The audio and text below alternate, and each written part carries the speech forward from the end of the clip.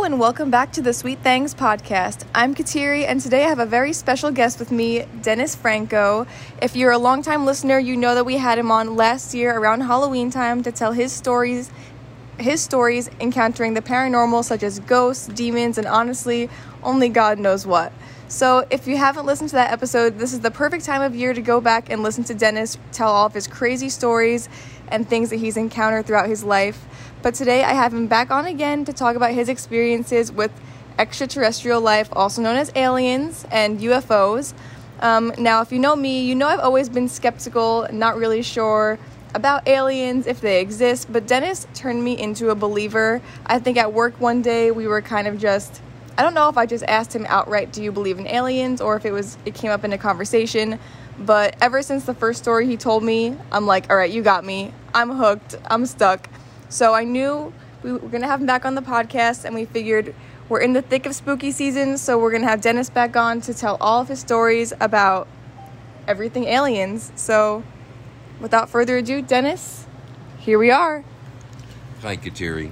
First of all, I want to thank you for having me back. I really enjoyed the first time we did this, and it was a learning experience, and I just loved it and found that it was just the perfect way for me to tell my stories. So this is one that's very special to me. Last Halloween, I told the Halloween stories, which were a lot of fun. But this is aliens and UFOs. It's very personal to me, and this is a story that is 60 years, literally 60 years in the making. I'm going to start in the very beginning here with my experiences, and I hope you enjoy this. I can tell you right now that I don't have any answers to any of this. All I can tell you is what I experienced and what I saw. Yeah. And so here we go. Okay, and I hope you enjoy this. All right, let's do it. So what's the sitch?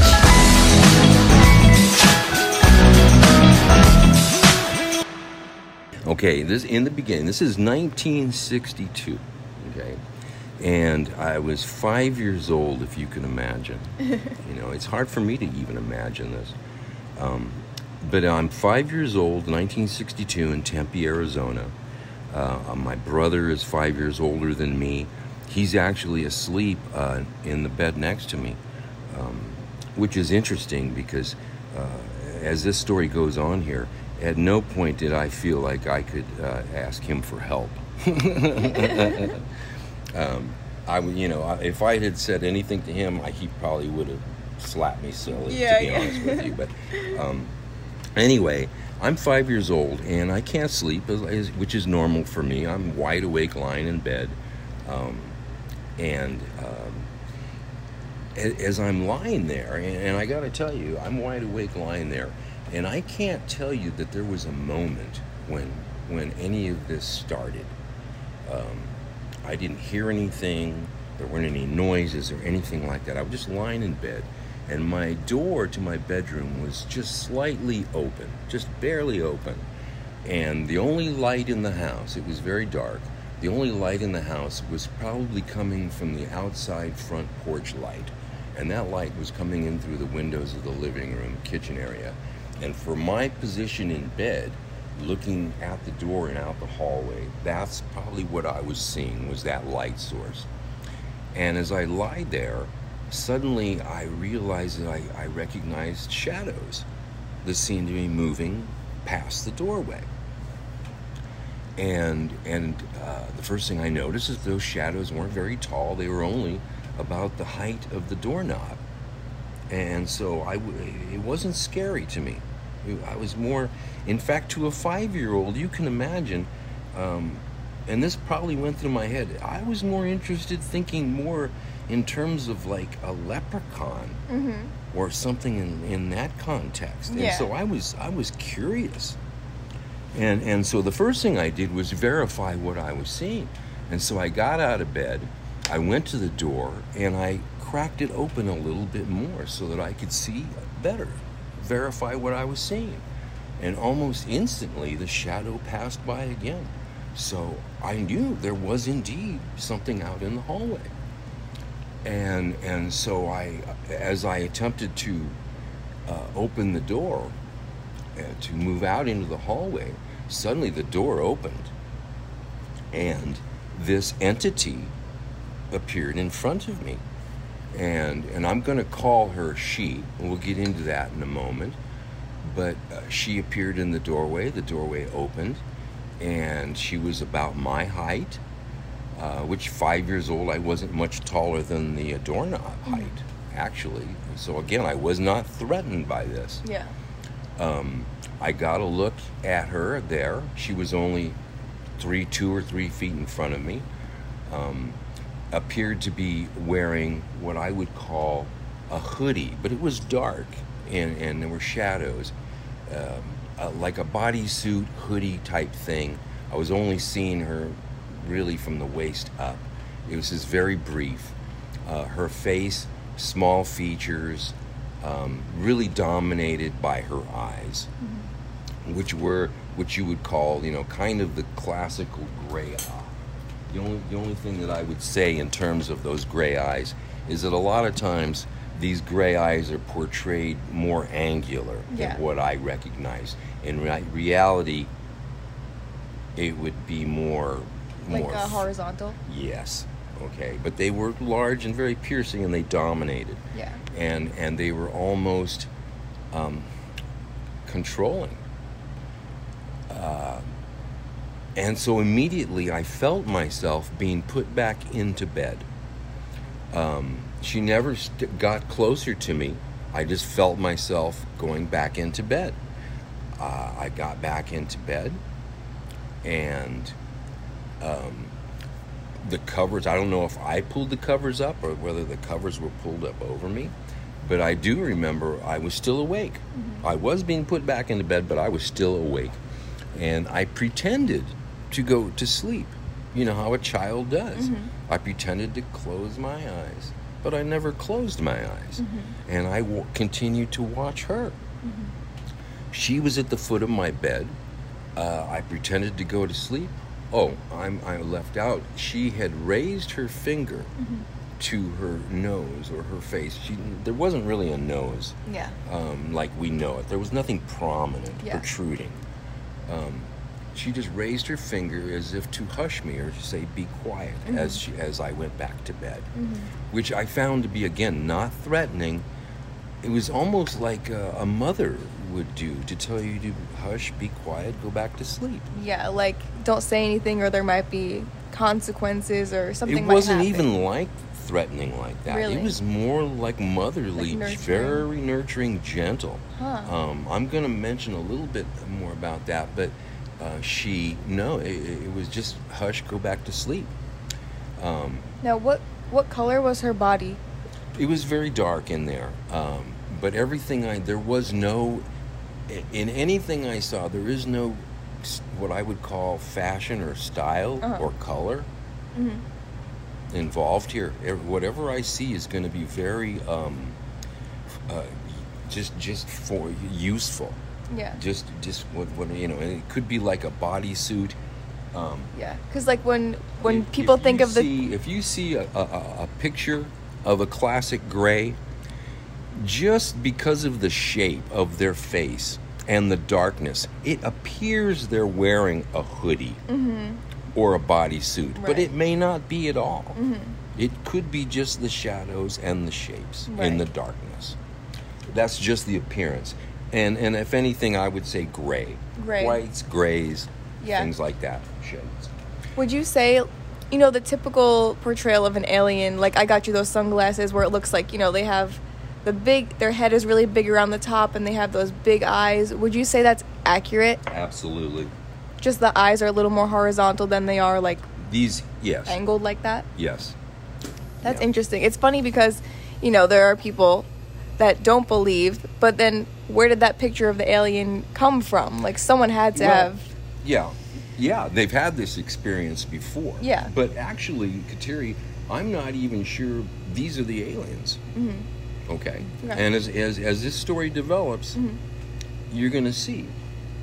I think what we're dealing with here at this point, and what I'm dealing with her, and the shadows that are moving past the door, I think are technology, to be honest with you. And so as we move forward here, I have gotten up. I pretended to be asleep. She left the room. I watched her leave the room and close the door behind her. Not all the way. Much like it was when I first found it. Which leads me to believe maybe she's the one that shut it when I first noticed. Again, I don't remember. I never heard them come in the house. Yeah. But I have verified now that there are intruders in the house. And so I know that, and that's what I'm going to act on right now. So I got up. When she closed the door, I went to the door, and I opened it, and all the activity I've seen to this point is happening out in the living room area. That's where the shadows are passing by and going to. So as I walk out into the hallway, I turned into the living room briefly, enough to verify that there were indeed shadows moving through the room. They were short, again, doorknob height, my height, but these were moving very rapidly, like darting, so fast that I couldn't even tell you how many there were. There were at least 2, because I saw a lot of movement. And it was almost like they were, in the faint light, I could see that they were just looking at things on the counters, on whatever was. They were just looking at things and moving quickly. I was moving quickly too. Once I verified they were there, now I got to get help. So I turned to go into my parents' room to the left. As I entered the doorway, stepped into the doorway, I noticed that standing on my left was she. And again, she's my height. She's standing there, and she is focused. Her attention is focused to the other side of the room, which now mine turns to see what they're looking at. And now I notice that in the corner of the room, on the other side of the bed, and there is a faint light source, like a faint bluish white light, very faint, enough to illuminate what they're doing. And so I can see that there's 2 figures on that side of the bed. There's the person that's lying on that side of the bed. There's one of these entities, and these 2 entities are larger than the first. These 2, and there's actually 3 of them, but these 2 are closer to 5 feet tall. And they look, I call them the doctors. And they're wearing like white lab coats. And I didn't get a real good look at them, because there's much more interesting things that are about to happen. But one of them is kneeling, and with the light, and he's on the side of that person's head on the bed, who it turns out it's my mother. But they seem to be working on the side of her head or in her ear area. And in the light, I can see the silhouettes. There's a doctor kneeling, and then there's another one that's crouched, leaning over his shoulder, observing. He seems to be supervising, I would say. Yeah. Now I notice to my right, there's 2 more figures. And their attention is over in the corner. They're observing like everybody's watching what's going on the other side of the room. I look at these 2 now standing just to my right. One of them is another doctor, 5 feet tall. He seems to be supervising the other 2. But he's standing with what I will call the leader. And he's the leader because he's the big guy. This is the real alien, okay? I call him the big guy. And because he is as tall as the ceiling. We're talking close to 7 feet tall. Huge, yeah. Huge. And to a 5-year-old, that's huge. What I saw was a tall, thin, long arms, long torso. I can't really describe the hands. It never touched me, thank God. Okay, the face was rather geometrical, okay, angular, geometrical, and the eyes again were very piercing and large, but just the shape of this creature reminded me of a praying mantis. Okay, now even though I say praying mantis, I want you to know that none of these things moved like bugs. Yeah. They dressed and moved like humans. Okay. Just like the facial features. They had or all the expressions. physical features. Her expressions are about to change. She had emotions. So did he. All right. So the guy in charge now, as I notice him, he suddenly sees me, notices me, and everything's going to happen. This whole incident, by the way, probably took about maybe 3 or 4 minutes. Most of it is which takes place me in bed. Yeah. That takes the longest. When I move out into the hallway, things happen very quickly. Okay. As I enter the room, it's just a matter of them noticing that I'm there. When he notices I'm there, he says something. I heard something, and if it was a language, I never saw lips, I never saw a mouth, I never saw anything move that way. It could have been a sound that they made to communicate. Yeah. Either way, there was communication. He said something to her. He was upset at her, and she acknowledged that, and I could see it on her face. She looked at me very worried. They were all perplexed as to why I was there. Because she was supposed to be guarding you, and they're like, you ruined it. Yes. But even then, they still were trying to figure out why I was there. What didn't work? Either way, I'm there. So now he just leans from 7 feet tall. He leans over and gets right in my face.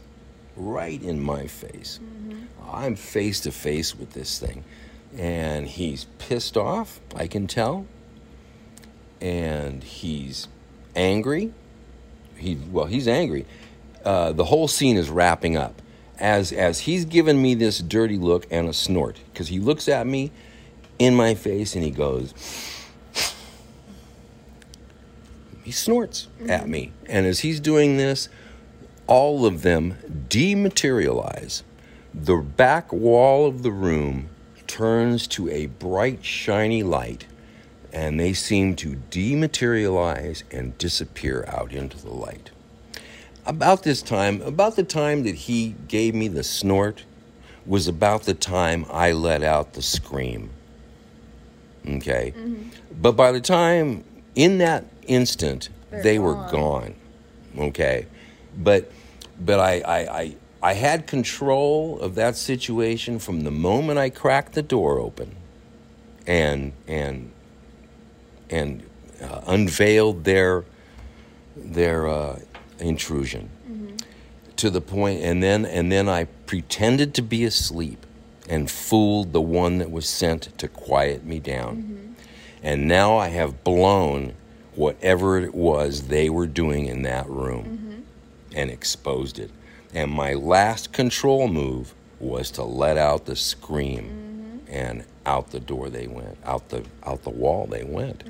At which point, the next thing I remember was my dad grabbing me. You can imagine what they felt like. I'm standing in their bedroom screaming. Yeah. And they're acting like they've just been woken up by you, like nothing happened, right? Correct. Yeah, and that's and for the next I don't think they ever believed that anything ever happened. It was something, unfortunately, that I lived with by myself for a very long time. As I'm about to tell you as we go on. It's not now going to be until 1987 that when Whitley Strieber publishes the book Communion. and I saw the cover of the book, and it was she, basically, that was in my room. And I can't tell you how I felt. Probably just like relieved, like Absolute I'm not relief. crazy. Absolutely. And anyway, that was a long time coming, that book. And then also along the way, I might add that I was also Art Bell started his program on Coast to Coast and then Dreamland. And Whitley Strieber was a guest that I got to listen on. And so things started to change. And so I did start to feel less, even though there was not a subject that I could discuss with friends or family or coworkers or anything like that, or what I was experiencing. Yeah. But there's like content out there that's making you see like people have seen this before. You're not the only one anymore. Right. Absolutely. But there were some interesting dynamics to this experience for sure.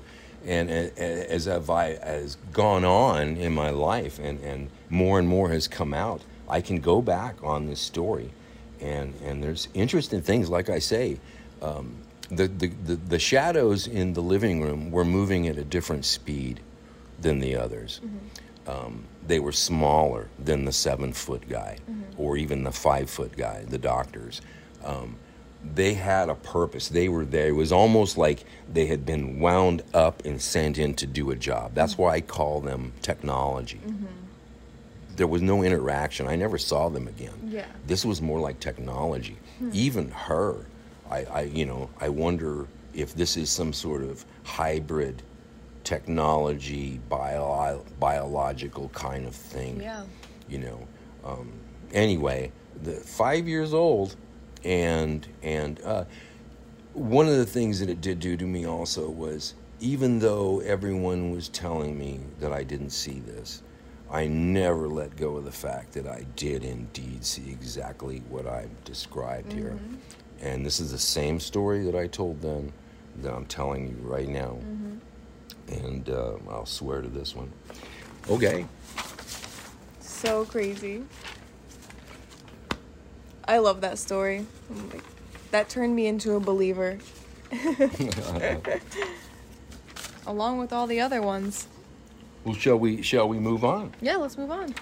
Okay. Well, so that one happened at 5 years old. As you know, with my Halloween stories, it's not just alien things. Someone later in my life told me that basically the veil between me and other worlds is very thin. So I don't just see one thing. I see lots of things. I see and I have no control over anything. It's just whatever happens kind of thing. But I am a very keen observer. I've become a very keen observer. And again, a lot of this I think comes from this initial experience.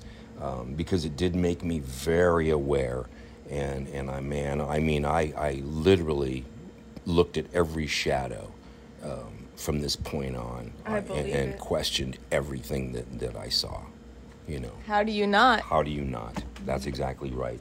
And the other thing was, I also had to deal with the trauma, and a lot of the dealing with the trauma also sharpened a lot of, I think, my paranormal abilities.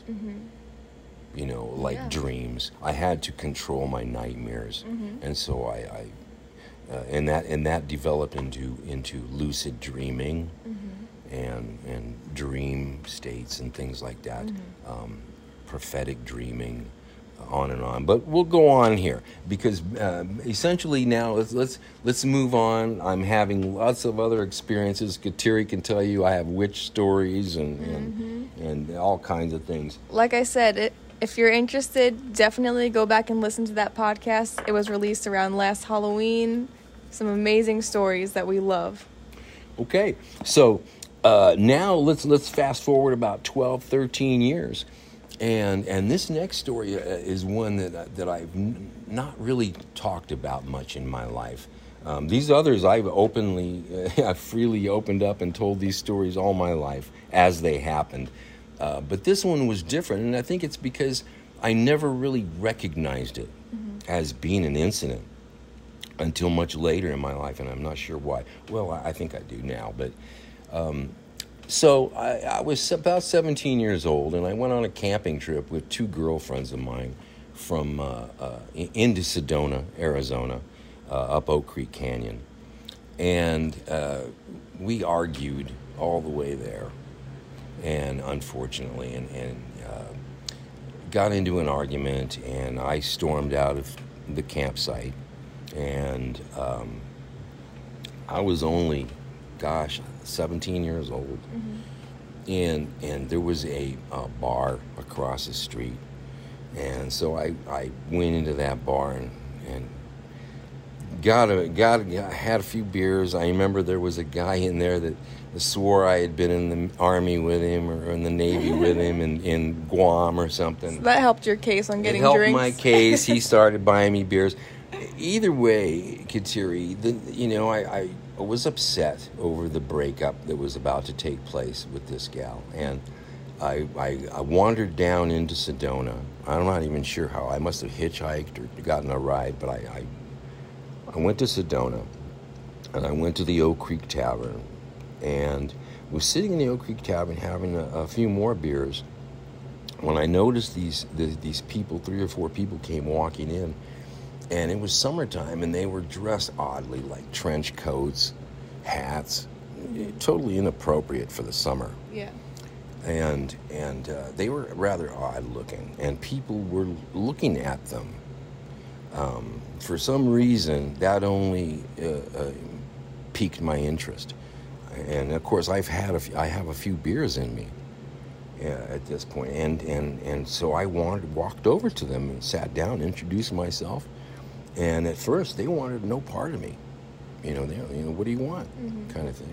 Hey, you look like you needed a friend or something like that. I said, and then I noticed that the waitresses, no one would wait on them, and for some reason it upset me. And I said, what, we don't put up with this stuff. Let's get out of here. And so we left and we walked out, and I told them that I was hungry. I wanted to get something to eat. Let's get something to eat. And I remember walking across the street, and I remember the name of the restaurant. It was the Velvet Turtle. And we walked in there and experienced the same thing, where no one would come near them. And I was starting to notice that there was something odd looking about them. In the sense that they all looked kind of similar. Okay, they were all small, and all dressed similarly and looked kind of similar. And you could see their faces, like yeah. They were just like regular people, human faces. Well, they looked a little funky, but they were human. A lot of humans look funky. Yeah. But yeah, I was young and a little tipsy. Okay, which is another reason why I've never really discussed this story, because I was drinking and I was upset, and so, but now I'm really upset because of the treatment they're getting. I don't know what's going on, and so we walked out, and I said, hey, they said, well, we're parked right up here. Okay. And so we walked north, but I'm familiar with Sedona, and I know that we're running out of town here. And so we headed right out of Sedona, headed up towards Oak Creek Canyon. And we're walking up to, there's a bridge up there called Midgley Bridge, and we're walking, pretty soon we're at Midgley Bridge, and I'm like, where are we going? And we're parked right up here.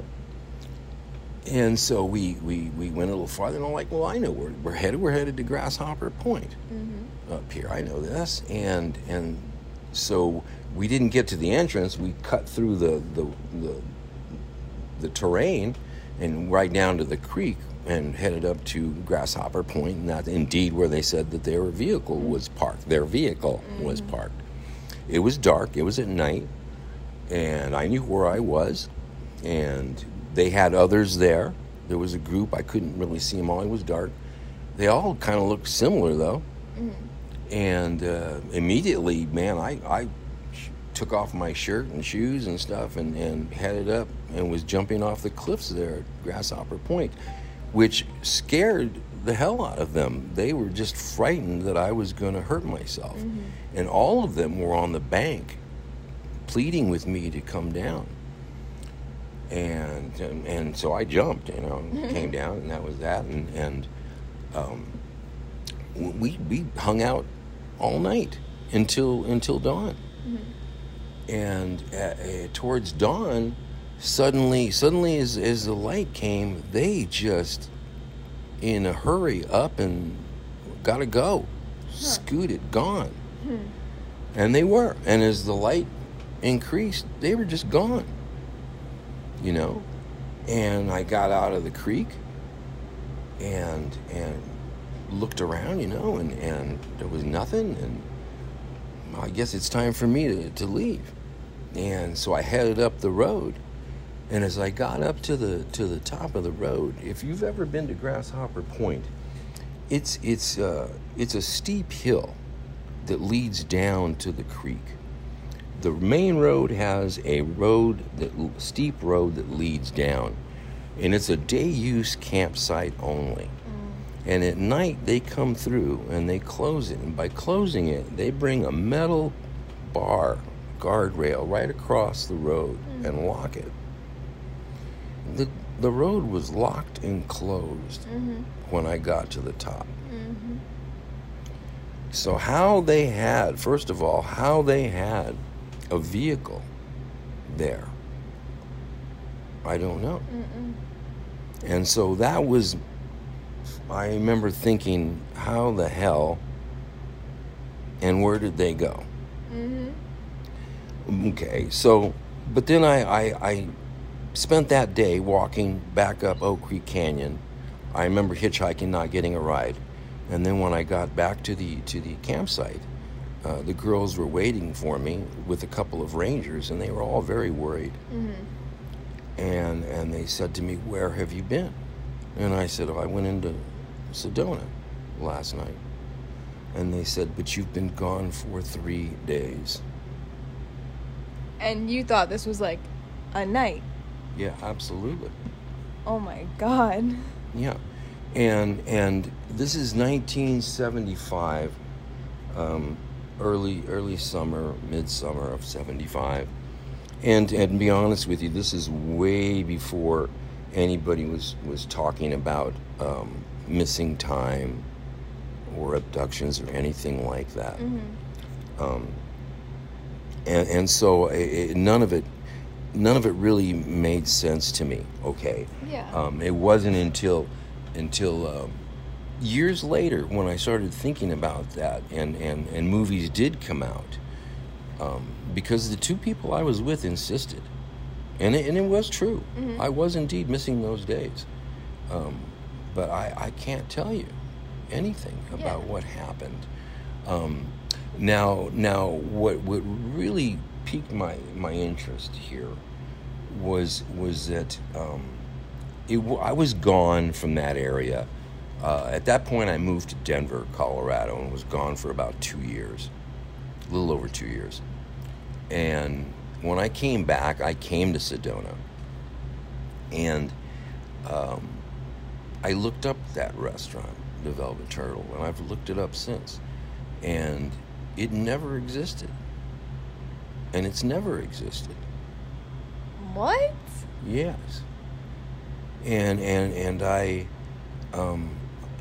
just remember specifically. It's such a specific name. Mm-hmm. And this literally does sound straight out of a movie, like something you would see in a movie. So what we're talking about here, and the reason I want to hit on this is because this is going to develop here as I go on, is I want you to remember this term, and that is other dimensions. Mm-hmm. Okay, because this is almost a scenario where this is a Sedona, another Sedona that exists in another place in time. Mm-hmm. And that's all I'm going to say at this point. How else do you explain? Like, how else do you try to make it make well, sense? I'm not. I'm just. I'm open. I'm very open-minded. Mm-hmm. Just like I can tell you in that first story how that light in when I was young, that back wall that they left out of, vanished through. I was a light. It was just a light. Mm-hmm. Today, I think it was a vortex. Mm-hmm. Okay, and so today I can tell you that what happened to me in 1974 could be an instance of another dimension. Yeah, because when you're like pondering it all these years, how else do you try to make it make any sense? And it's crazy. being, and that time and that whole thing is being manipulated Mm-hmm. by these entities that took me down to Grasshopper Point. And they did take me there. Mm-hmm. Oh, we're parked just up here. Yeah. They led me there. Uh-huh. I don't know why.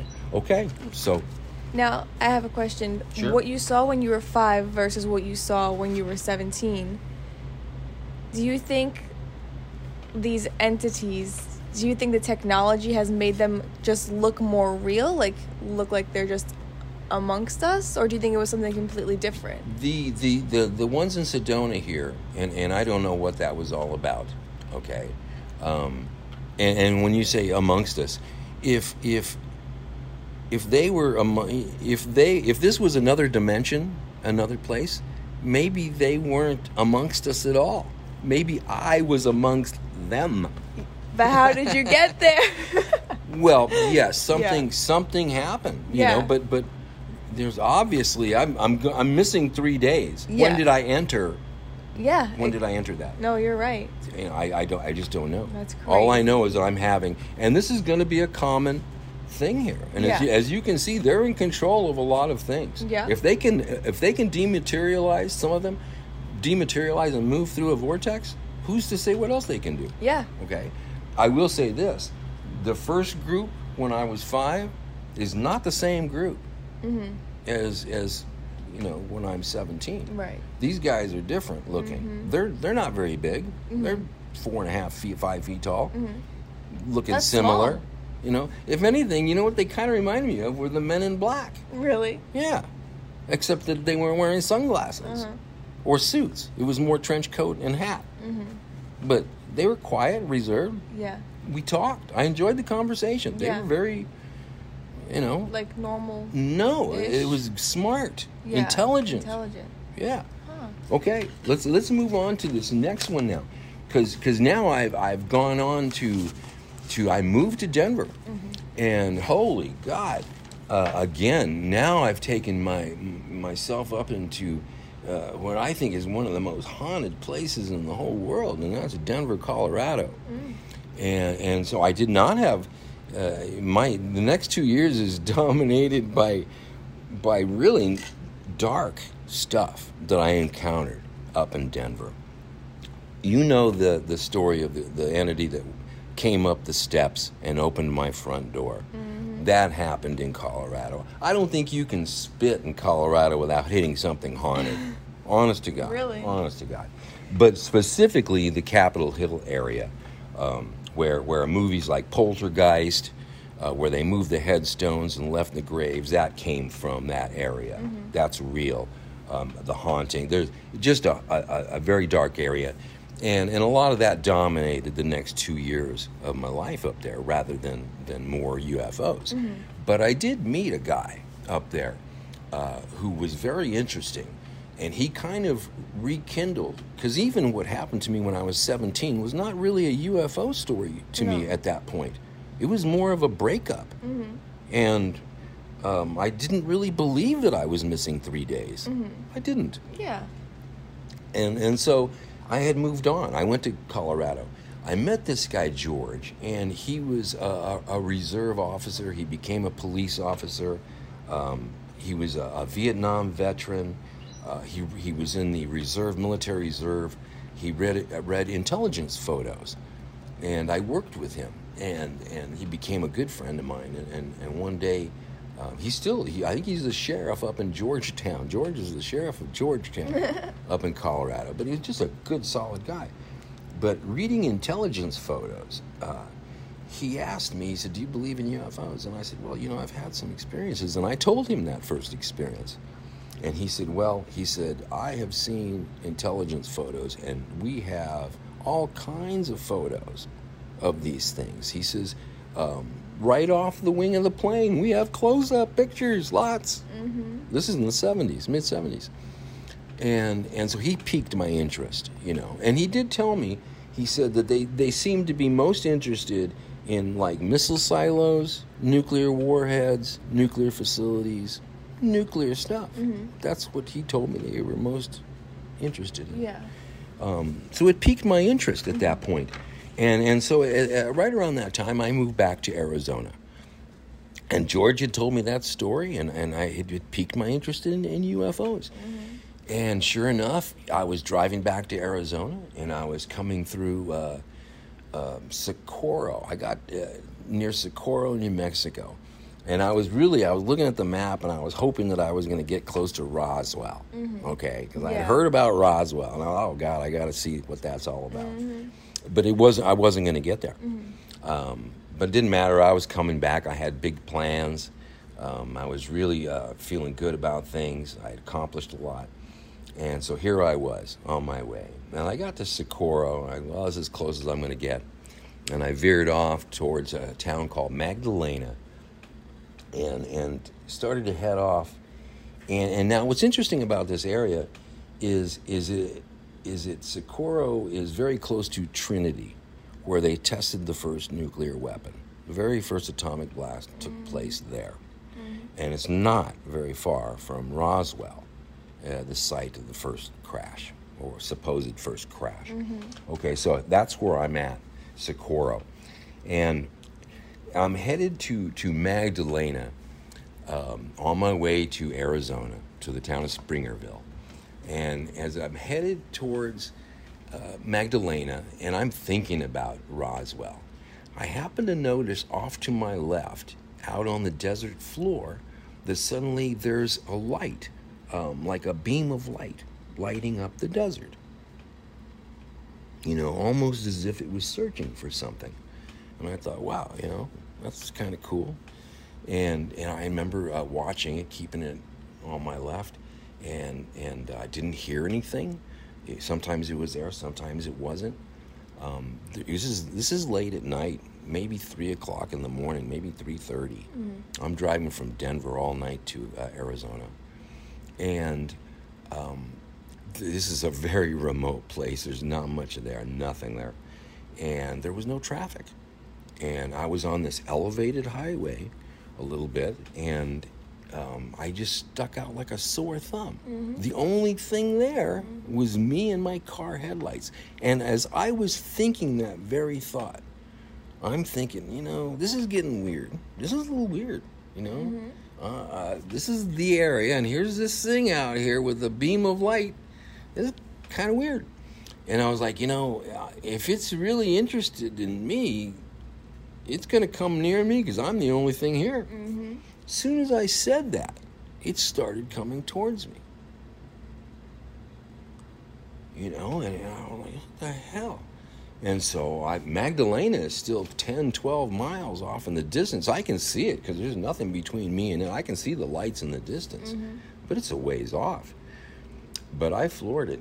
And the next thing I remember was that flash of light hitting somewhere on the road behind me. I could see it in the rearview mirror. Mm-hmm. So it must have been pretty close, which, of course, scared the hell out of me. Mm-hmm. And so much so that I think at that point, I actually turned my headlights off and just floored it. Mm-hmm. And, just get me to town. But I wasn't going to make it. But it was it was like, 4 o'clock, 4:30 in the morning. And it's starting to get the light. The sky is not as dark as it was. And that seemed to help. And so now this thing seems to be gone. Amen to that. Mm-hmm. Okay. And so now I'm driving on. And I can see I'm getting closer to Magdalena.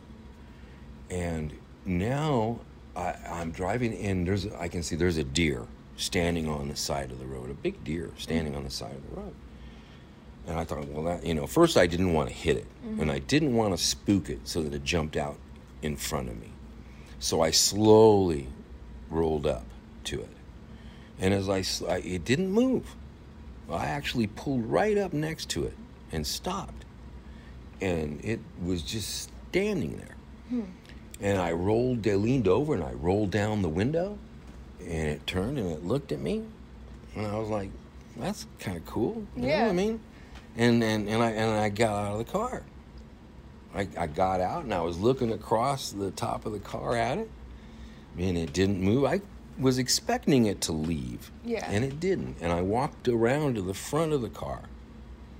I was at the middle of the front of the car looking at it, and it didn't move. And now I realized that the way it was looking at me, and there was something about those eyes that was piercing, and it reminded me of those eyes, and it scared the hell out of me again. That's so scary. And at that moment, because I was going to get back in the car and leave, and that's what I did. But at that moment, behind it, in the juniper and pinyon shrub trees behind it, they were low trees, all of a sudden, all at the same time, these multiple heads stuck out. All deer. All the same looking deer with the same eyes, the same look. All stuck their heads out. Oh my God. Looking at me. I was so creeped out. I jumped in the car again and took off. I'm on this emotional roller coaster here. Okay? It's getting weirder and weirder. Man, I bolt. I can see I must be 3 miles from Magdalena, which seems very close, but it's not. And so I'm hauling ass, and I finally get there. And it might be 5 o'clock in the morning, 4:45 or something at this point. And it's a very small town, and I need gas. And so I just want to be somewhere around some people. And so I get to this town, and there's no one there. It's everything is closed and fine. I roll into a gas station. I pull up into a stall, and I'm just waiting for it to open. And I just pull back my seat. I'm going to catch an hour's worth of sleep here until somebody comes. I'm really shook up and exhausted. And so I fell asleep, and when I woke up, the sun was up, and it was bright and sunny, but there were no people, not a soul. And I don't know, I had to leave. I still need to see people. I'm creeped out. And I look on the map, and Daddle is the next town. It's not very far, and so off I go. And I get to Daddle, and it's the same thing. And now I'm really in bad shape. I haven't seen a person now in a long time, or a car. And so I headed off because I'm scared. And there are towns on the map, Pie Town, Quamato, but they're going to turn out to be nothing. And now I realize as I'm heading through this country that I'm about to run out of gas in the middle of nowhere because I was afraid. And how stupid this was. And I was literally on fumes when I was on a hill, and I remember coasting down this long hill and thinking to myself, I'm going to get to the bottom of this hill, and that's going to be about it. But when I got down to the bottom of the hill, I could see that there was a house, a ranch. And I was like, thank God, at least I'm not going to be stuck in the middle of nowhere. And so I pulled up, I made it to the house, I pulled up, and he had a gas pump in the front of the house. And I was like, oh my God. But it was, as I pulled up to it, it was very old and antique. And this was during the 70s gas embargoes, where there was gas rationing. And gas was as expensive then as it is now. Okay? Wow. Yeah. And to give you an idea how old this pump was, you know how the price of gas is on there? The price that was on there was like 25 cents a gallon. Okay, when gas was really closer to $5 a Yeah. gallon. Okay. Wow. So I really did not believe this thing worked. Yeah. It didn't look like it had been used. Okay. So I pulled up, I parked there. I was thankful to be there. The man, the ranch, I didn't want to wake anyone up. I didn't want to intrude. I didn't want to bother anyone because I was going to ask them for gas.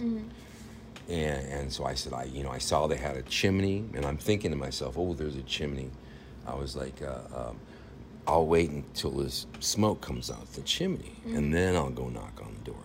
As soon as I thought that, Kateri, smoke came out the chimney. Of course it did. And I was like, cool.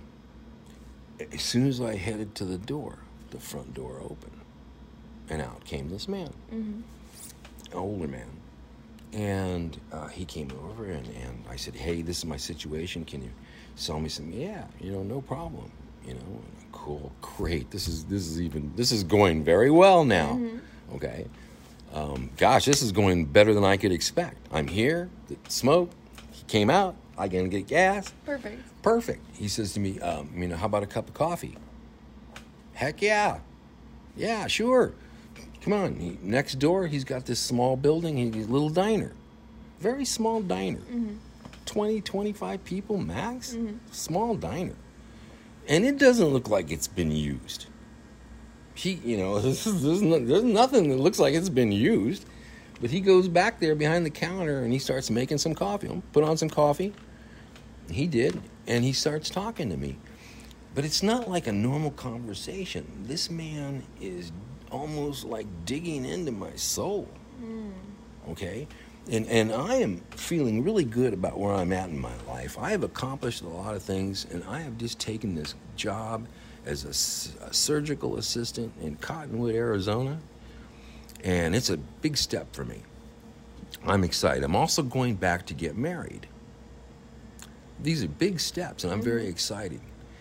He pretty much puts a damper on both.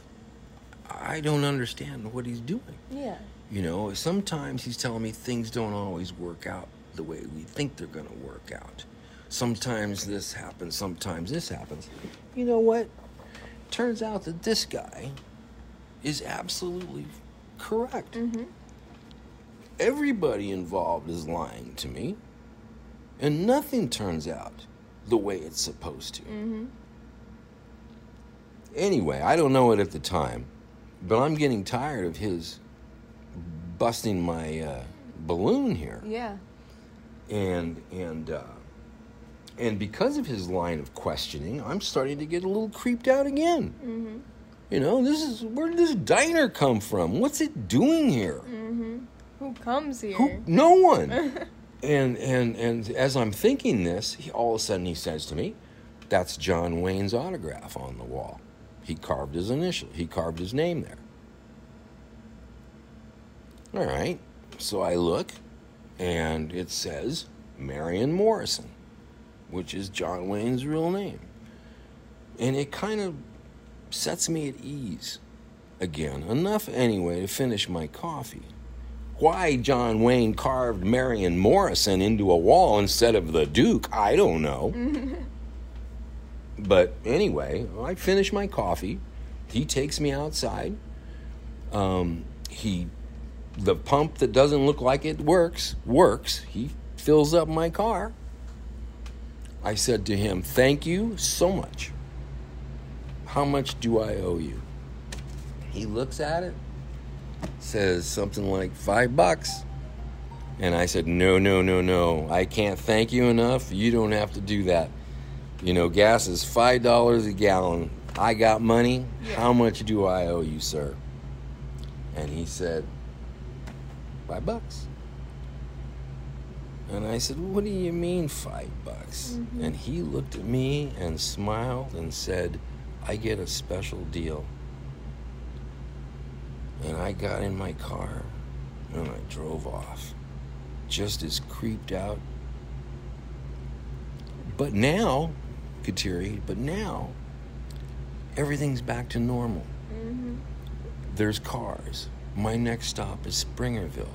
There's people, regular. It's all back to normal. I don't know what happened there, but I do know that from the time, let's say, that I saw the light flashing to the time this guy came out of that house, I had not seen a human. Mm-hmm. And again, it's almost as if did I disappear for a while, and did this guy bring me back? Yeah. Just like those other people took me and brought me back? Mm-hmm. What's going on here? Yeah. You know, and so, you know, I just don't know. Especially with gas being that cheap by him, it makes you think, like, I don't know. Too often in these stories, I think of it and it happens. Mm-hmm. Almost like they're reading my mind. Yeah. There's too much of this. Yeah. It's something, just food for thought. Mm-hmm. Okay. Last one. Last one. Okay, this one now we're gonna fast forward to Flagstaff. Now oh boy, it doesn't get any better than this for me. I'm married. I got 2 kids. I built this house in the woods up in Flagstaff near Walnut Canyon. It's just beautiful. I'm a surgical administrator. I built my own house. It's everything I ever wanted. So I'm really just very happy. And I've just completed the house. And so now I'm living. I don't even have any work to do. I've built a surgical facility. I'm really kicking back, enjoying life. Mm-hmm. And so it's 1987, 1988.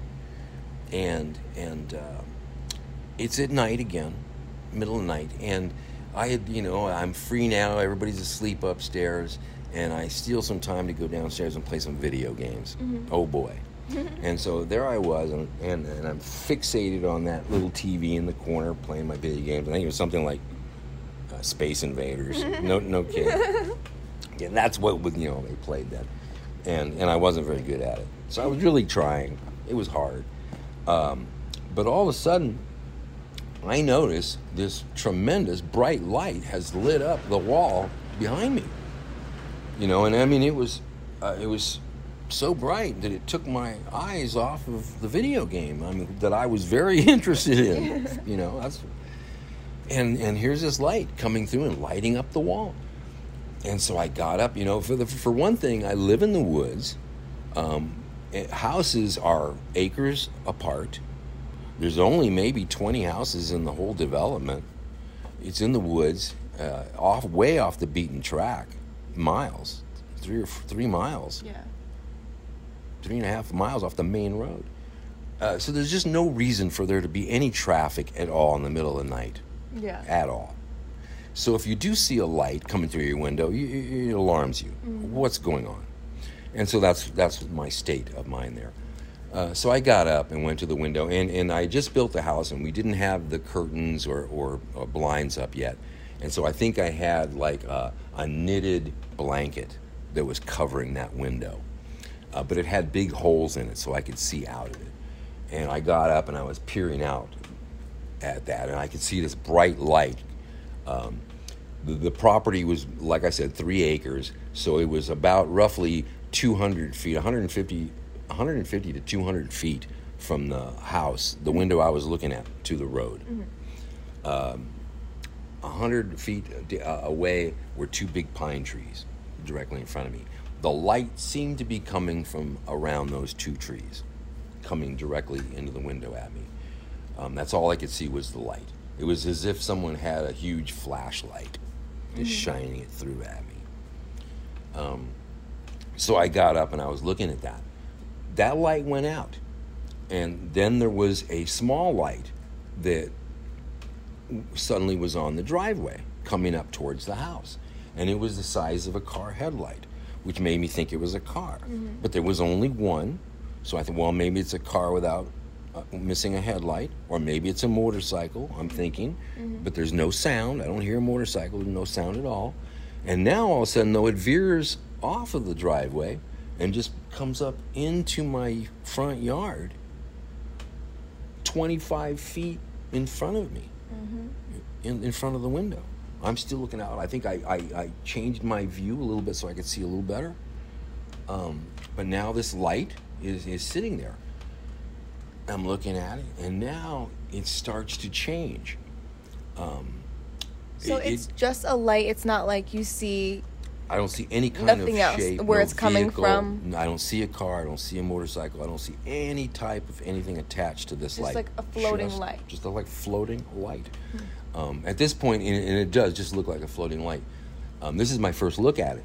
It goes into the front yard, 25 feet in front of me, and now it starts to go through a series of changes. It changes shape. It changes size. It goes from 1 foot to maybe an 8-foot circle. Okay? And it's very bright. But I notice now, as bright as it is, almost blinding, that it doesn't light up anything. In fact, it barely lights up the ground underneath it. Okay? As bright as this is, it doesn't light up anything. It doesn't even light up the 2 big pine trees that are behind it. It doesn't illuminate anything. You know, and it gets bright, it gets dark, and I mean dark.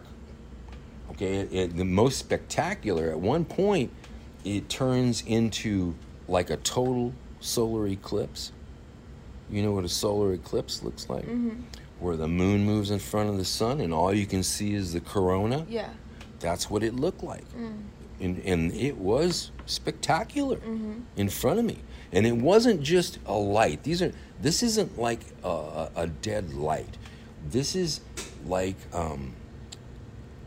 intelligent. There's shimmer to it. There's movement.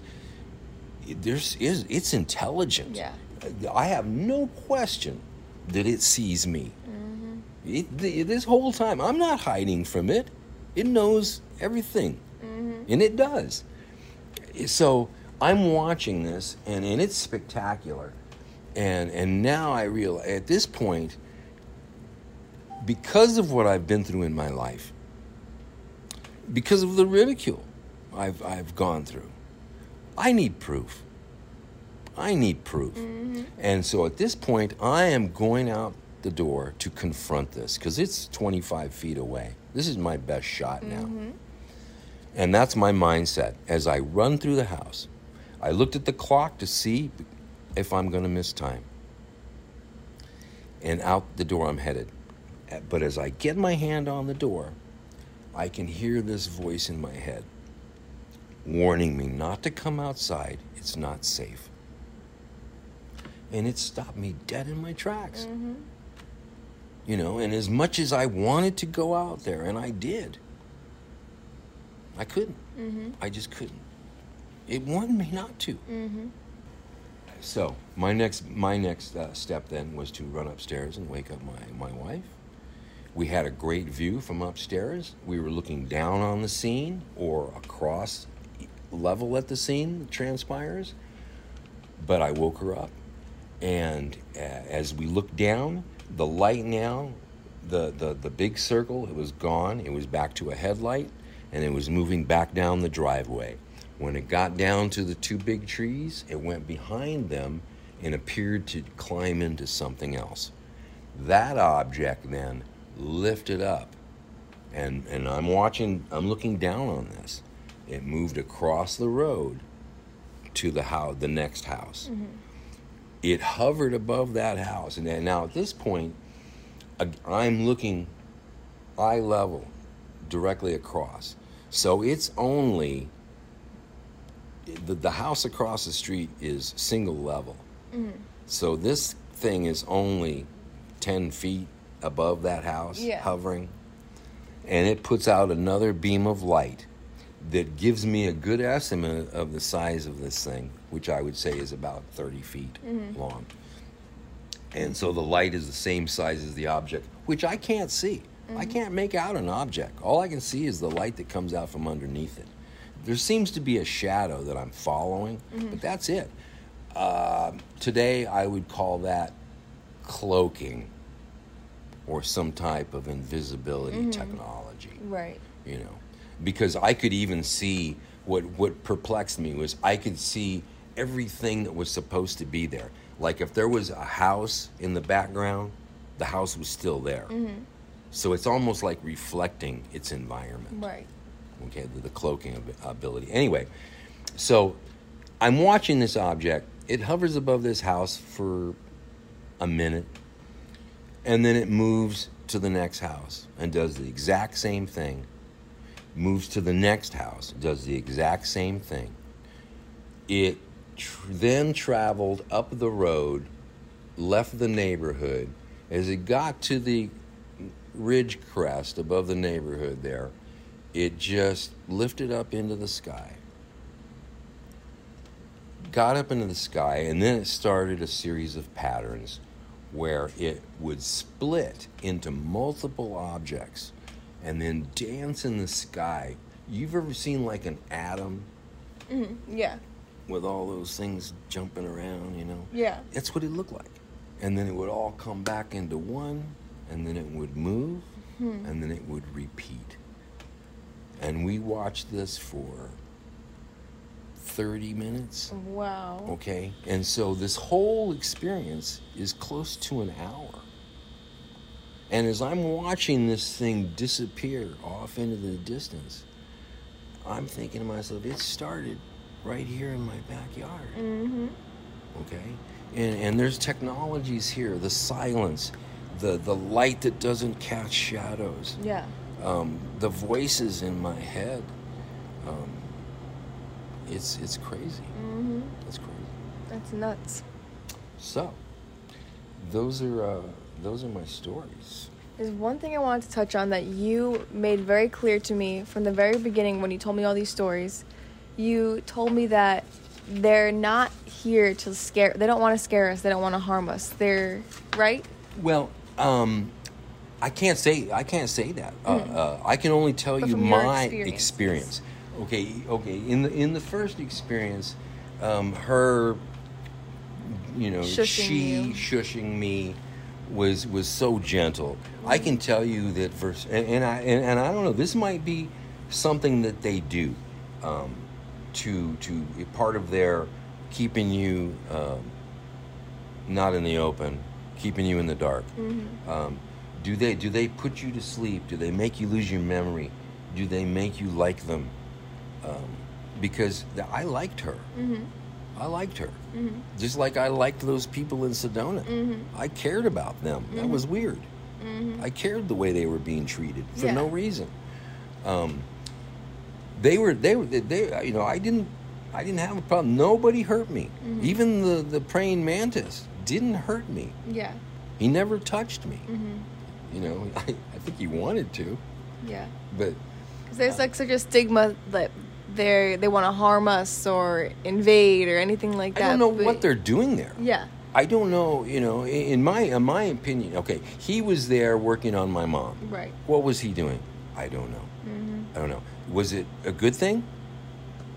I kind of doubt it. Mm-hmm. I think they're self-serving. Mm-hmm. What's the purpose? I have no idea. How did they get in there? I never heard them enter the house.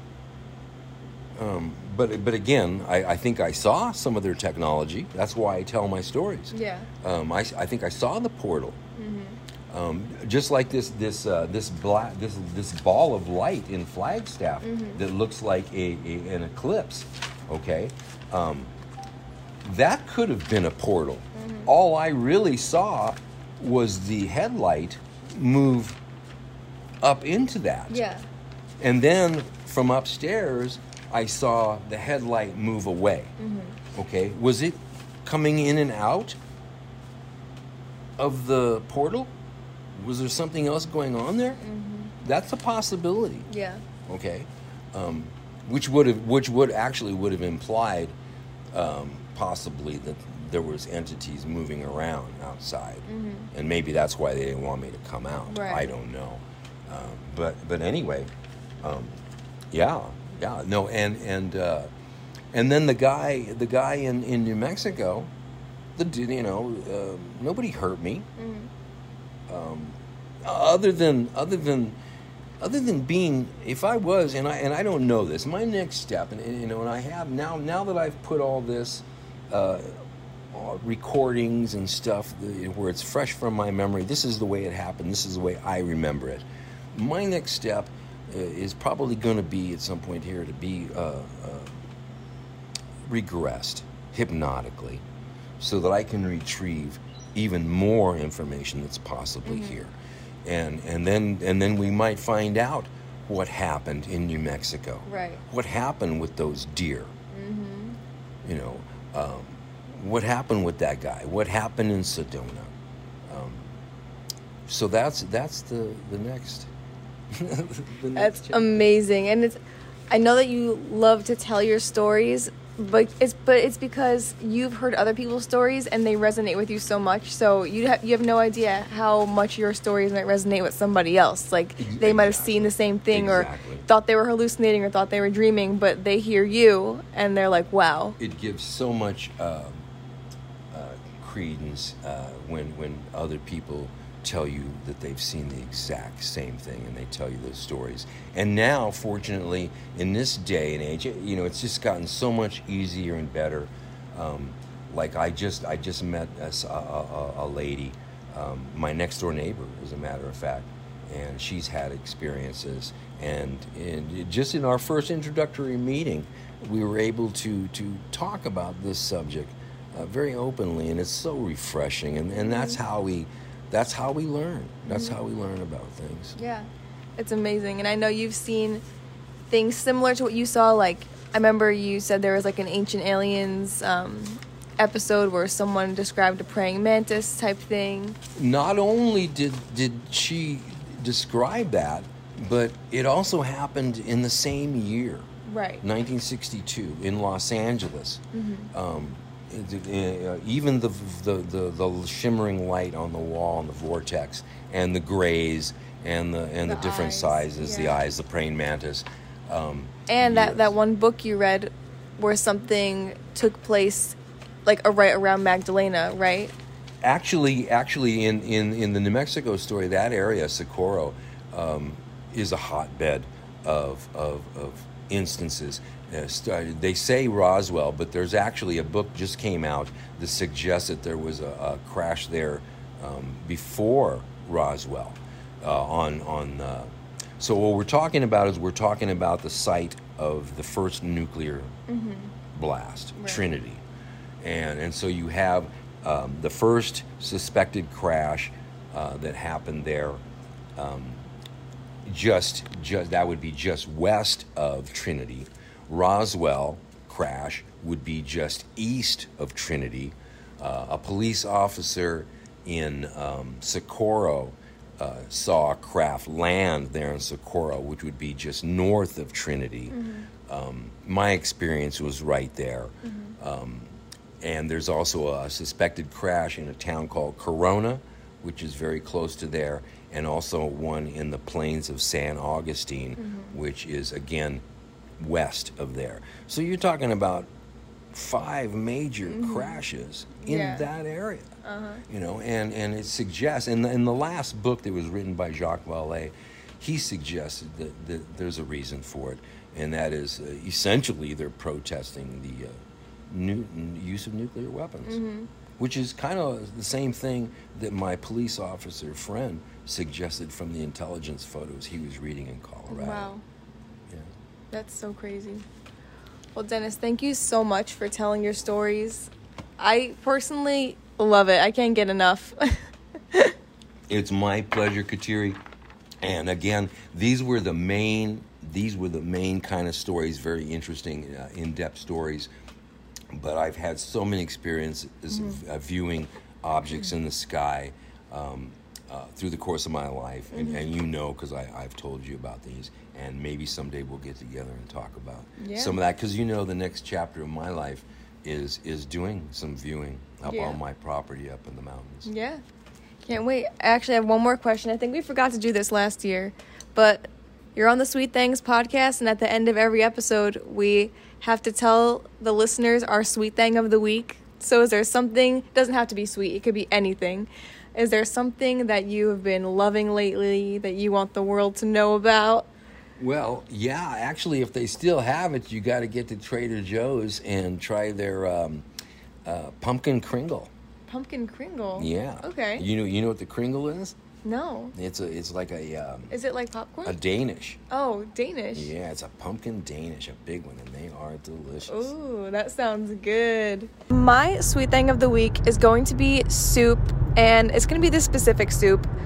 I found the recipe online from an influencer that posted about it, but it's lemon chicken orzo soup. And as it's getting cooler outside, like it's 77 degrees outside at night in Arizona right now, so obviously I'm freezing, but it's soup season and everyone loves soups. So this lemon chicken orzo soup has been my favorite since I found it like last year, or maybe it was the year before.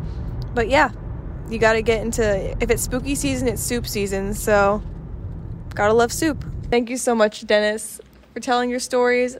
I can't wait to share it with everybody, and hopefully everyone is enjoying these spooky stories during Halloween time. And I guess that is going to be it for today's episode of the Sweet Things podcast. I hope you guys enjoyed Dennis's stories about UFOs and aliens or whatever life form that he came into contact with. As you can all hear and probably recognize, it's not something everyone comes into contact with. So I think it's amazing that Dennis is sharing his stories with us and just helping other people out that have maybe experienced the same things. I'm sure it's amazing to not feel alone when you hear other people talk about their encounters. So yeah, I hope everyone enjoyed this episode. Maybe we'll make it just a tradition and have him on next year too. I don't know. But I'm just so happy and thankful that Dennis takes time out of his busy life to tell his stories to the world. So thank you guys again for listening to the Sweet Things podcast. Make sure to subscribe to our podcast on Apple Podcasts, Spotify, Amazon Music, or anywhere else that you listen to podcasts. And we'll catch you next week on the Sweet Things podcast. Have the sweetest day.